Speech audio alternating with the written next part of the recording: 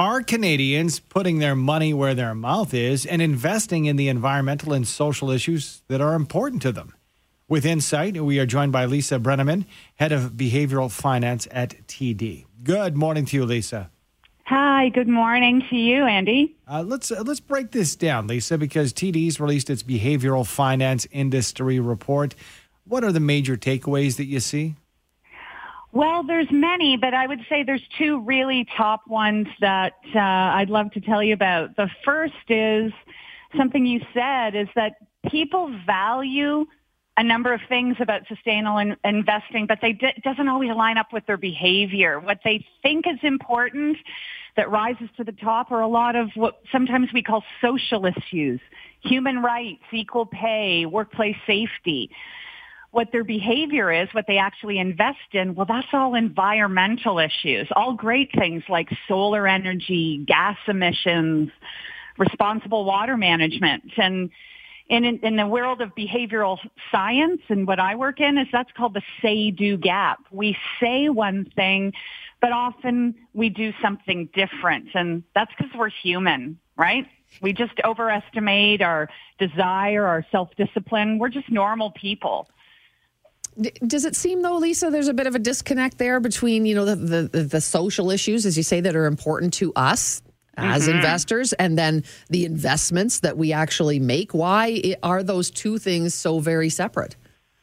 They're separate in people's minds, and how that they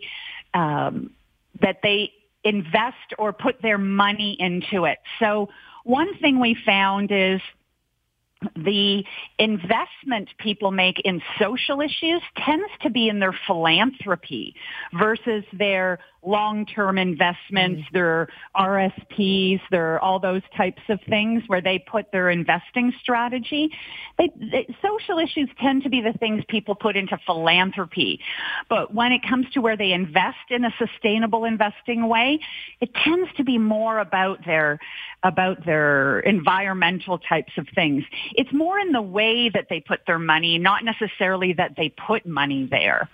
And the reason for it is just this idea of willpower and self-discipline and what we say and what we do. And I mean, I'm normal. I'm human too. As January 1st, Lisa, is somebody who wants to get on a great diet plan and start exercising. And by January 31st, I'm kind of on the couch with a big bag of potato chips and watching the latest Netflix, right? We're human beings, and that's a lot of the world of behavioral finance and behavioral science. We're driven more by our emotions than we are necessarily about other sorts of factual things. It's also, for me, Lisa, the case is when it comes to investing, I've been told time and time again, and I'm certainly not an expert by any stretch of the imagination, but you don't want to just jump in on a trend. You want something tried, tested, and true. This is our money moving ahead. So how can we encourage it to become more attractive for investors, those safe bets? Right. So I'd say the second thing we really found really addresses what you're asking is this type of investing. Some people call it ESG, environment, social governance. Other people call it sustainable investing. It's confusing. It's complex. For almost everyone, there's perceptions, misconceptions. What do I do? Over 2/3 of the people in our study said, yes, I do want to invest in sustainable solutions in the next 12 months, but about 1/3 of them didn't have any idea how to do it. And, the area when it comes to TD Wealth that's where a really good advisor comes in, and it's asking the right questions of that person. Not every sustainable solution, not every solar product and investment is right for every person. And so, what are your preferences, your attitudes, your needs? But then what is your overall long-term investing goal? And then don't forget things like your risk preferences, right? Not everybody has the same risk tolerance. And yes, an area I work in is personality. Is your personality driving you towards different types of investing? And actually what type of sustainable investing, if at all, you would be ideal for. And that all fits into your bigger overall investment strategy, right? Sustainable investing is one wonderful part of a bigger overall investment strategy. And that's probably going to be different for every single person. Sue and Andy, you're really different, right? Your investing strategy is probably different, but your personality is different as well. And that's where we're really digging deep on to understand better. True enough. And Andy's really different. You're right. I want to ask you this. Did you see in your findings from the survey any difference between how men and women invest when it comes to sustainable investing? Yes, we sure did.